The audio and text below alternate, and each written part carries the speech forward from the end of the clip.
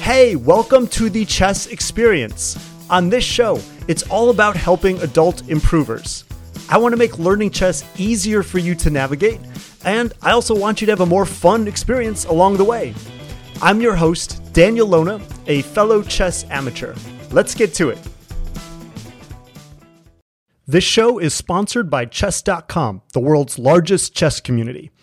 And there's a really exciting and new release from Chess.com that I've enjoyed using. It's called Classroom. This feature allows you to easily go over a game live with a friend or a club member that you just played.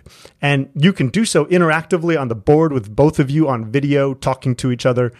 It's also a great way to have a lesson between a student and a coach, and you can check that out on chess.com/classroom. Welcome to this week's episode. We're going to discuss some of the most challenging psychological barriers in chess and how to at least lessen their impact, maybe even overcome them. To help me figure this out, my guest this week is one of the brightest stars in the chess coaching and teaching world, international master Yuriy Krykun. Yuriy was born and raised in Ukraine. There, he began a 10-year, very successful competitive chess career at age 13. He's played approximately 1,000 rated classical tournament games. Pretty impressive, right? When it was time to attend college, he moved to St. Louis, which could easily be called the chess capital of the United States. Yuriy has earned an impressive USCF rating of 2,500, just a few points higher than mine, and earned his IM title in 2020. Yuriy's a chess coach and the author of 5 openings courses on Chessable, all of them highly reviewed. He's also a contributor of content and courses to chess.com, and I can attest to his excellence as he's one of the 2 coaches that I currently work with, and I've purchased his course, The Dynamic Italian Game, and it's phenomenal. Here's my discussion with Yuriy. Welcome, Yuriy. It's exciting to have you on the podcast. How are you today? I'm great, thank you. Thank you so much for having me. Absolutely. So yeah, I'm excited to talk about this subject of overcoming psychological barriers in chess. Obviously, Yuriy, you have tremendous knowledge on the game itself in terms of, openings, endgame, middle game strategy, all that stuff. So this is interesting to tap into another side of your knowledge, I think, which is the psychological aspects of chess. And I don't know if maybe people appreciate well enough how much experience you probably have in that, from your entire chess career. So this will be fun to talk about that side with you. I'm going to start with one of my favorite topics, which is the emotions that go with losing a chess game. And for me, I'm someone who spends a lot of time on classical compared to, say, blitz or rapid. And for me, when I lose a classical game, that's like the emotions for that are most challenging when it's been a 2, 3, 4 hour game and it ends in a loss. And I can get down on myself a bit when that happens. And, with someone like you, Yuriy, who's had that much experience with tournament games, I'm sure you're no stranger to the feelings that I'm talking about. And I imagine along the way, you kind of have to come up with some strategies or ideas on how to kind of soften the blow of losing a game. So what's helped you over the years dealing with that? Yeah, so I think that first of all, it is definitely fair to say that probably you feel most emotions doing any kind of activity when this activity is new to you rather than when you've done it already for a long time. So certainly I think my emotions were the sharpest when I just, started competing. I think both because of that reason and also because I was just much younger and a lot less mature. So generally, I think that, one of the things probably a lot of people feel, and I was feeling the same way as well. I was mostly, disturbed and, anxious and upset with myself when I would lose a winning position. I think it goes without saying how devastating that could be. But on the other hand, I think I realized pretty quickly, even though maybe not as quickly as I would have liked to, that really losses are just an inevitable part of this. And I think you need to keep in mind that, if you get outplayed positionally, well, that's a learning experience. And generally you can't, if you think of your, of course, if you have an important tournament and if you lose an important game and then the tournament does not go the way you want, well, that's, heartbreaking maybe at the very, heat of the moment. But I think if you think of what's going to happen to your chess in, say, 2 years or 5 years, then I think it's inevitable that if you play, say, 500 games, you lose maybe 200 of them or 150. And I think you'd better just make sure that, you see it as a part of a journey. Of course, it's much harder to deal with a situation where you were a queen up and then blundered to checkmate in the move, which also happened. If you compete with strong opponents, which should be your objective, and if you're facing a lot of people who are more experienced than you are, then yeah, you'll be losing a lot of games. But I think that, a really good part of being, and to be honest, I was, extremely anxious, I think, about my performance as a kid. I wasn't taking it easy. But I think the very bright side of this really is that when you feel very emotional about something, likely it's because you care a lot. And when you care a lot, it's a lot easier, with all this passion to study and, put a ton of effort in and make progress, right? Rather than when you're not, particularly disturbed. Yeah, that's exactly right. That's encouraging to me, and I'm hopefully to a lot of people listening to this that the emotions that you feel, the negative emotions you feel when you lose a game, particularly if it was an important game or a longer game in some way, those are more potent in the early stages of your chess career, so to speak, than they are later. I just want to follow up for you on this. Like right now, like if you competed in a tournament and you lost a game, let's say maybe not necessarily in the first minute or two, because I don't know, I just feel like that stings for everybody in the immediate aftermath. But like, in the hours following, what would you tell yourself now in a game? Well, there's, to deviate a little bit from this, I think I've read a quote in Russian. I'm sorry for a bit of coughing. I read a quote in Russian. I don't remember who said that career of a chess player is divided into 2 stages. The first one is when, you'll become the world champion. And the second one is when, you wouldn't. So, I think that at some point I started taking myself a little less seriously, not meaning that I wasn't trying, right? But that I realized that, well, this is something that I was doing with a lot of passion, a lot of effort, but also probably, not something, absolutely life defining for me. So I was supposed to have fun with it. And, now I think primarily what I would look at, I really don't like, the feeling of knowing that something was done wrong in advance. Let's say I should have prepared, but I didn't. Or, for example, I knew the position was drawn and I should have taken a draw, but I didn't and I overpushed. Well, in those cases, I can definitely find a lot of, bad words for myself.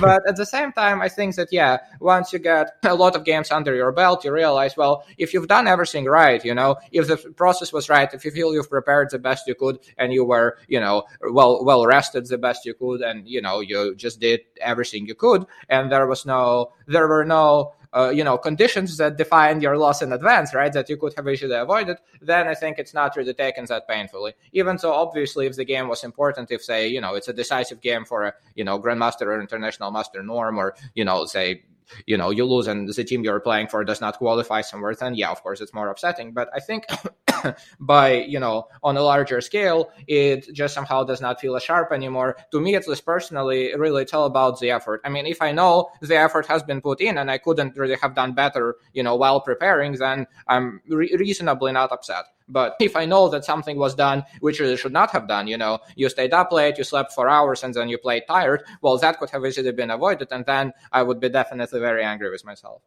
Yeah, that makes sense. So I think you had like 2 great points there. One is just the perspective of if you're not chasing a world title, maybe it's not the end of the world if you lose a game. And the second thing you mentioned was just trying to keep some perspective. If you've put in your best effort, that maybe just even with your best effort, you're not going to win them all, and maybe not beat yourself up if you gave it the best shot that you could. Does that sound right? Yes, absolutely. And plus, remember, chess is about, to a large extent, we'll want to feel like we're playing pretty well or better than, previously. But I think it's, undoubtedly for most players, let's say their rating growth is very indicative of whether they're actually really getting better or not, right? All of us like the idea of seeing our rating graph go up over the course of the years. But you need to keep in mind that, let's say if you play 100 tournament games, right, the, standard deviation, the expected result, compared to the amount of work you've put in will be very predictable. If you play one game, even if you study it, 10 hours a day for half a year, you could still lose it with one bad move. And then you would not be able to tell that you worked hard. But if you play 100 games, and if you're really putting the, effort in, it should be obvious your rating will be going up. And you need to keep in mind that, let's say if you want to increase your rating by, say, 100 points a year, really all you need to do is just to score, for example, for most people, say 5 points over what you're expected. So let's say with, opponents of your strength and your rating, say, score 55 points out of 100. It doesn't have to be 99 or 87. And so I think it's important to realize that over the long period of time, if you do put the effort in, everything will be good. And really, it's not difficult at all to increase your rating once your strength is there. If you take a grandmaster and give him an online chess account with a rating of 800, well, it'll be 2,800 in, 30 games, right? So Right. This is not really a problem. And so I think you need to keep in mind to always kind of zoom out when in doubt a little bit. So ask yourself, okay, where was my rating a year ago? Or what about 2 years ago? Do I feel like I'm making the right steps? And if that's the case, if you think your long-term strategy is correct, then yes, there will be some slight bumps on the way. And yes, they're very irritating. We all know that. But again, in the long run, in a year, where are you going to be? Yeah. That's a fantastic perspective. I haven't even thought of it that way exactly, but putting the numbers on it like that, it's really insightful. I just want to talk a little bit about tournaments, and I'm an advocate, and I should be more specific, over the board tournaments. Even in my renewed beginning period right now with chess, I've done a good number of them. I've done 6 in about 6 months, and I've gotten so much out of them that I try as much as possible to be an advocate for it for other adult improvers, because I think they're really beneficial. Even if they don't go nearly as often as me, I still think just an occasional tournament has a lot of positive benefits. But that said, as much fun as they are, they can be stressful, particularly I think for people who are new to over the board tournaments, or it's either their very first one or they're within their first 5 or so tournaments of over the board tournaments of their life. Yuriy, I'm sure you've had clients in that place. What do you tell your clients if they're nervous about their first several tournaments? Any kind of, I think, first experience doing something for the first time, not chess or whatever, is, something that causes us a little bit of anxiety. But to be honest, I feel like most people are really looking, forward to it with a positive outlook, especially if you talk about the adult improvers. Most people who are adults, they understand, hey, we're playing chess for fun. We're doing our best, but, that's not the end of the world, right? If we lose a game or two, even though I understand that, well, people do get anxious. I certainly used to get incredibly anxious before. I remember even, say, traveling to my first tournament out of town, and we went, say, 2 days in advance, and I just literally couldn't get my thoughts off the idea of playing chess even for a second. All my mind was preoccupied with is what's going to happen when I play chess. There is no stopping to it. Well, I think that, you need to keep in mind that likely if you choose, let's say, the rating category where you play and it's reasonable, you're going to play the exact same opponents as you play online. One thing that I think you can do as a preparation, and I highly recommend doing this to a lot more people, especially in current age where technology and online learning is accelerating, is to keep in mind that you play chess on the board. And I think that studying chess on the board and maybe playing some casual games with friends, if possible, over the board rather than online, makes it a much more personal experience, and I think prepares you really well. Because I feel like online, a lot of people, I think the difference between over the board and online chess is that over the board, it becomes a lot more real. You take it a lot more seriously. You see a real person in front of you, and, well, you need to beat this person, hopefully. And you see that all the people who come to play an over the board event, they really put the effort in and they really try their best. And, you'll have to play a certain number of games in advance. So I think that what's really helpful is to imitate the situation. And actually, that's something, I hope we're not deviating too far from the question, but I feel like one of the problems people experience when they study chess and they play online and then they play a tournament is that there's very little in common. For example, you play online, there's no concept of scarcity. You play as many or as few games as you want. You play a game and then what? Maybe you stop, or maybe you play 20 in a row because you just can't help it and you can't stop. So I think what's really helpful is to, even while, not for anxiety reasons, but just for, I think, some, developing responsibility and taking it more seriously, to tell yourself in advance when you're sitting down to play online, how many games will you play? For example, your average tournament is 4. Well, say, I'm going to play 4 rapid games right now, straight in a row with 10-minute breaks, because that's how a tournament goes, right? You play a game, then there's a break, another game. You cannot quit after 1. You cannot, if you lose in the game number 4, get frustrated and play 4 more trying to get it back. You just need to stick to some kind of, schedule and have some kind of discipline so that you'll be able to later, recreate in tournament settings. I think that's very important. That's great advice. I've never heard that before, but I think it's fantastic. And that's a great point you brought up, Yuriy, about the difference between the experience of playing online chess and only online chess, and then suddenly going into over the board.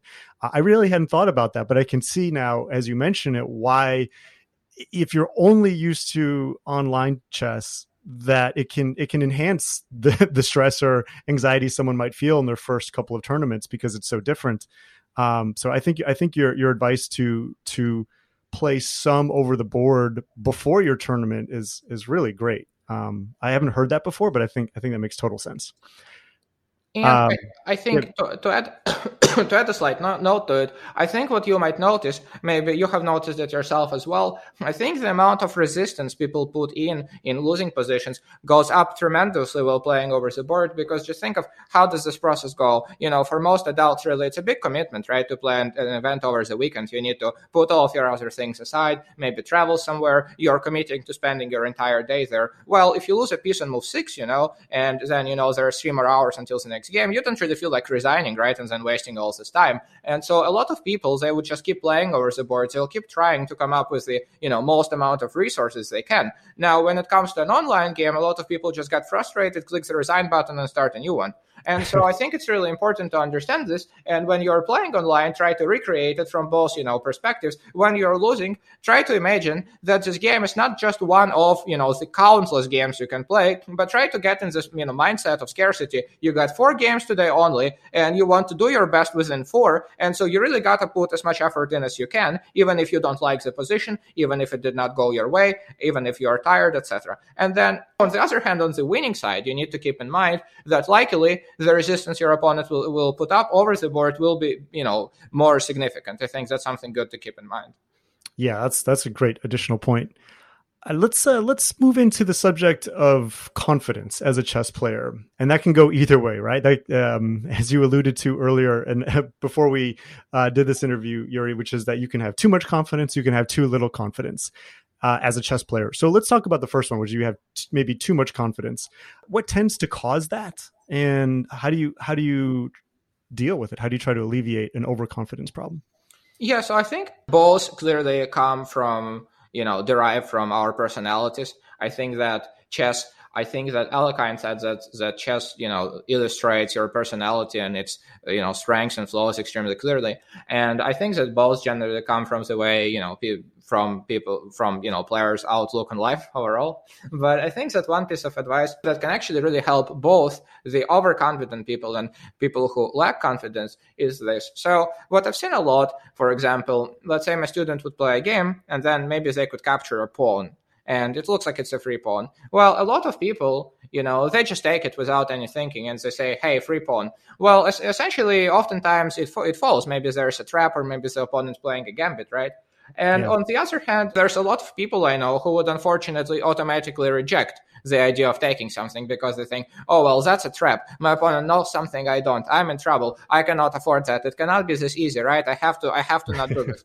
And, this thought of the idea that the opponent is just a human being who is not very good, or maybe overall, or at this very moment, they made a mistake and you can, take advantage of that, is something they reject very quickly. Again, both come obviously from the way their personalities are. And I think that in both cases, it's very important to keep in mind that your opponent has the rating he has for a reason. Let's say if you're rated 1600 and so is your opponent. Now, obviously, likely you have some knowledge which is not connected. Maybe you are much better at calculation, he is much better at, opening preparation or whatnot. But by and large, your chess ability is very close to the same level. And so it's important to keep in mind that, okay, first of all, don't assume your opponent is an idiot. And if you're setting up a trap, for example, and you see a refutation, well, you should make an assumption he might see it too, because remember, his level is identical to yours. If you can see it, then he can see it too. Maybe he wouldn't, but likely he can. So don't count on your opponent making a mistake that you understand is an obvious mistake. And then the other on the other hand of this, if you lack confidence, you can also remind yourself, well, my opponent is not better than me. We're roughly of identical strength. So if I'm really putting the effort in, and I think this looks like a good move, but I'm afraid there's a trap, well, let's just play it and see what happens. Why is it that he has to be seeing so much more and I need to be so scared? And maybe, I mean, the worst things that can happen to you is that you are wrong and really he was seeing something you weren't, and then you would lose a game. But again, that's fine because you've put your best effort in. So I think the, important kind of thing is to just keep the, healthy mental balance between realizing your opponent is not, perfect. And if you, whatever you think of your own chess ability and strengths, you can likely, think of his, and that would not be incorrect. But secondly, it's important to realize that your opponent is not that bad. And so you shouldn't be expecting an easy win, a blunder, him falling for a trap you're seeing can be refuted, etc. So I think treat your opponent's, ability and estimate your opponent to make roughly comparable moves to yours overall. And of course, if it's a 100 or 200 point difference, I think this still applies to a large extent. Interesting. Yeah, that makes a lot of sense. So basically, you want to go into it with the assumption that they see what you see, right? So they're probably not going to see much more than what you see, and they're probably not going to see much less than what you see. Exactly. Yeah, and obviously in some cases, they would see much more or much less. But overall, again, you need to think of chess as of something, okay, that's a little, I understand, that's a little, maybe too scientific, but you need to think of, your chess performances of something statistical, right? I mean, you just put your best effort in, and again, in, 10 or 20 or 100 or 1,000 games, there will be some predictable result. But who knows, maybe this particular move you'll blunder or he'll blunder, that's possible, that's normal. But overall, you just need to understand your opponents will not do much better or much worse than you will. So yeah, there's no need to be too scared or instead too confident. And I think that people will still be to a large extent, right? You cannot change someone's personality in 1 minute. But I think that as we just talked through it this way, if a lot of people think this way a bit more, they might, maybe gravitate back towards the, happy middle, so to speak. Yeah, absolutely. What kind of mindset should you have when you're facing a higher rated opponent? And let me add one little thing to that, which is because maybe I'm inserting too much of my own chess life experience into this. I know a lot of people listening haven't gone to tournaments necessarily like I have. But, what's common here in the US is there's a lot of tournaments that are available where there's just a reserve and open section.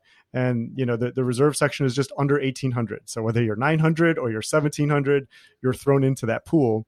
And I've been there, and if you're on the lower end of that spectrum, you can end up facing a lot of people who are higher rated. And, maybe people just choose to play some higher rated people online as well. So I think it can happen in that context too. And when you're facing somebody, significantly higher, which at least in my mind is like over 200 points higher than you, what's the right mindset for something like that? Because I think people can tend to play differently when that happens.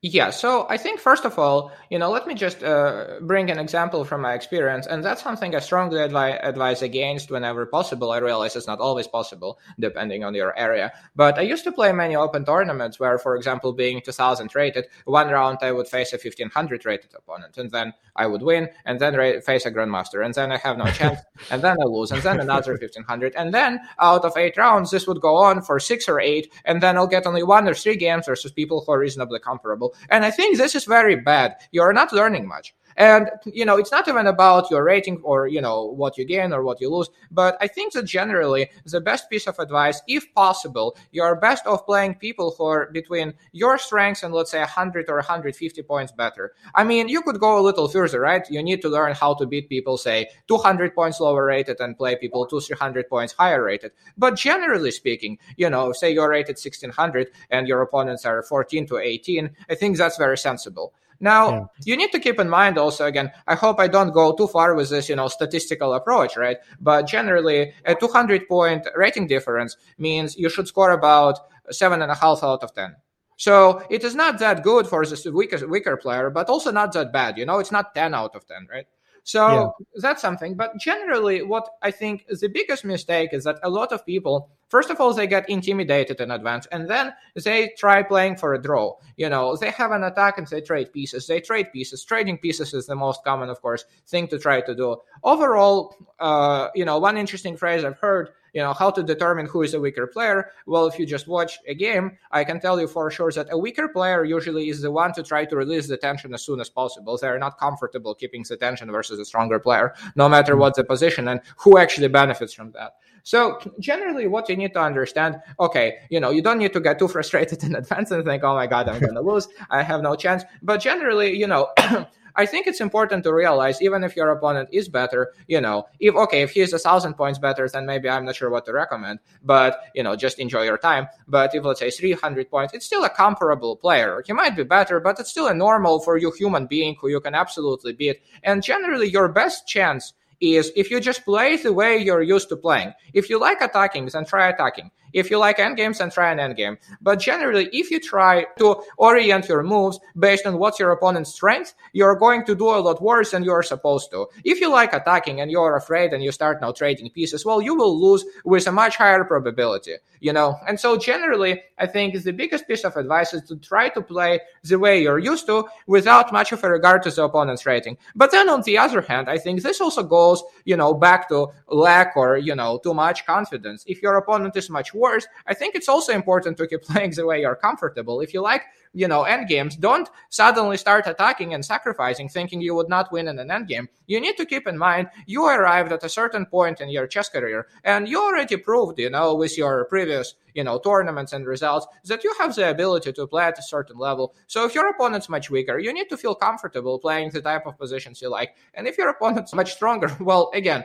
play the positions you enjoy and you'll have the best results. For example, I know you enjoy the Evans Gambit a lot. If your opponent's rated 500 points higher, sure, he might refute your sacrifices, but still, this is your best chance. You enjoy the rising positions. And most importantly, what you should think of is, how can I take the most out of this experience? Not half a point or a point, but how can I learn a lot? And you'll learn a lot when you do something you can do again in the future. If you want to keep playing the Evans Gambit, well, then play it now. And if you lose because your opponent knew something very, sneaky that you were unaware of, well, now you'll know it for the next game. But if you suddenly change your strategy and play something very dry and try to trade, and then you still end up, well, doing, scoring whatever you scored, well, how can you use this knowledge for the future games? So really, you did not contribute at all to your chess growth by acting this way. So I think it's very important to keep in mind that the best strategy really is just doing what you were supposed to do regardless. In fact, as a bit of a, joke or kind of side, anecdote,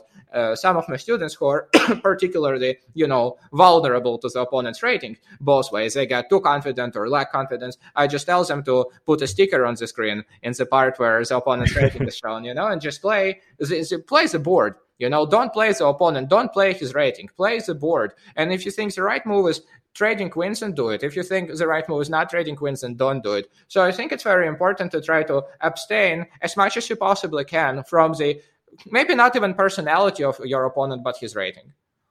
Yeah, fantastic advice. Let's talk about the subject of being addicted to playing.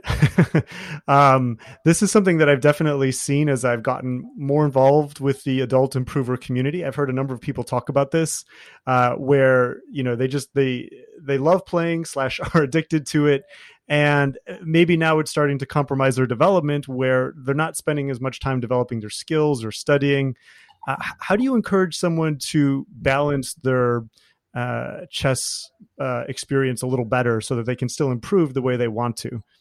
What I think is important when, for example, you teach an adult, or you are an adult who does any kind of activity, right, is to just be honest with yourself. How much do you want to do this for fun, and how much do you want to do this because you want to get better? I honestly think that there is nothing wrong with playing chess with friends and not wanting to get better. You're having fun, you have a hobby. What's bad about that, right?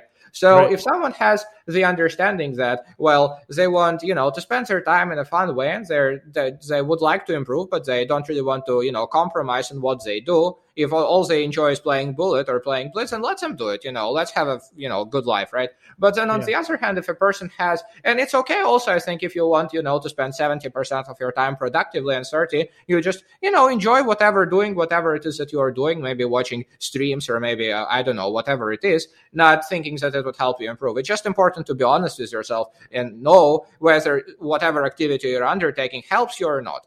But then also, one thing that I highly recommend, in my experience, what's especially frequent is that people just go on this kind of, playing, streak, strike, and they can't stop. They would win, especially when they lose. I lost a game, I need to win. I lost one more, now I definitely need to win. And then I open my student's profile, boom, played 23 rapid games, minus 120 rating points. This is super common. And so that's why I think it is very beneficial, especially for people. It's not that difficult, to observe who is subject to this and who is not. For people who are really, having a problem, to give yourself a goal in advance. How many games will you play? Same as I said about preparing to the tournament. You can say, today I'll play 4 games, and then I stop. Or you can say, today I will play until I lose a game, and then I stop. And then look, if you are winning, right, well, play 20 in advance, that's fine. At some point you'll lose probably, right? Or, well, we'll have a new Magnus Carlsen, that's okay too. So, I think it is important to have some kind of final goal when you start playing. And I understand that sometimes it could be a bit more than you wish at the moment. And again, if you want to not do that and just have fun,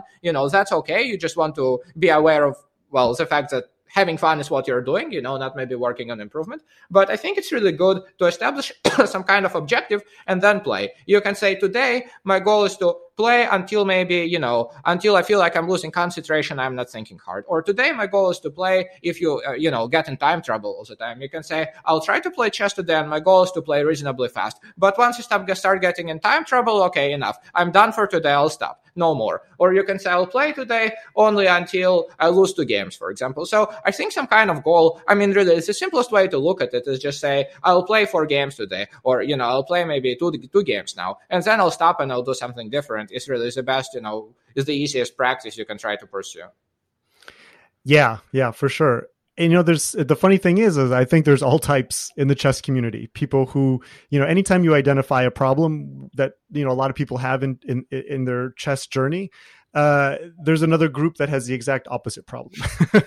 And for sure. Yeah. So to that point, the people who, are in the category of wanting to improve, and they're spending a lot of time studying, but maybe a little too much, and they kind of shy away from playing. Maybe they get a little nervous about playing, and they just feel a little more comfortable in the safe zone of studying. It's understandable because you don't have to worry about losing rating points. But maybe they're aware that they're doing that, but they're still having a little trouble pulling themselves. Not pulling themselves, but rather, just diving into the pool of some more games so they can get that experience too. How would you advise someone in that situation? Actually, definitely, can relate to the situation a lot. And I think that what happened, quite frequently, I would also do it. As a, serious professional player, you might not just have a good tournament for 2 months and then all you do is study. Or I've had many students who would, for example, study chess for 3 months very actively and not play a single game, even online. And then what happens? Well, very naturally, when you play after not playing, you are rusty. And then you play some really bad moves. You might blunder. Even though your knowledge about chess is increasing, well, blundering a knight on one move, makes all of it irrelevant, right? And so I think it's important to, first of all, kind of be aware that, well, the longer you don't play, the more of a problem you're going to have. And at some point, you still probably want to start playing. So, why not now? And then, of course, there are ways to, for example, some people are very focused on their rating online. And I don't think it's a very, kind of good strategy in the long run. I think it's good to abstain from it, and focus on improvement. But I am aware that some people are still concerned, that you can't, makes them feel different. So in that case, for example, what you can do, let's say you have an account on chess.com and you really want to climb in your rating height, but now you have this new opening you want to practice and you are really lacking confidence. Well, make a new account on Lichess, and play some games from an account that you don't care for, where if you lose rating, it's all right. It's not the end of the world. And then maybe you can say you play on your, serious account only when you feel that you're ready. And if not, then play on the other account and, have more fun, right? And maybe worry a little bit less. So I think you need to understand what's exactly, the person's fear. If they fear losing their rating, which a lot of people do, and it's totally understandable, because rating, to many people kind of represents, their effort, right? And whether it's, what they're doing is being justified or not. Well, in that case, you can say, okay, let's just, have a different account, and one you play seriously from and the other you don't, or, things of that kind, right? I think it's important to understand what exactly the person is, fearing. But on the other hand, for example, I have several students right now.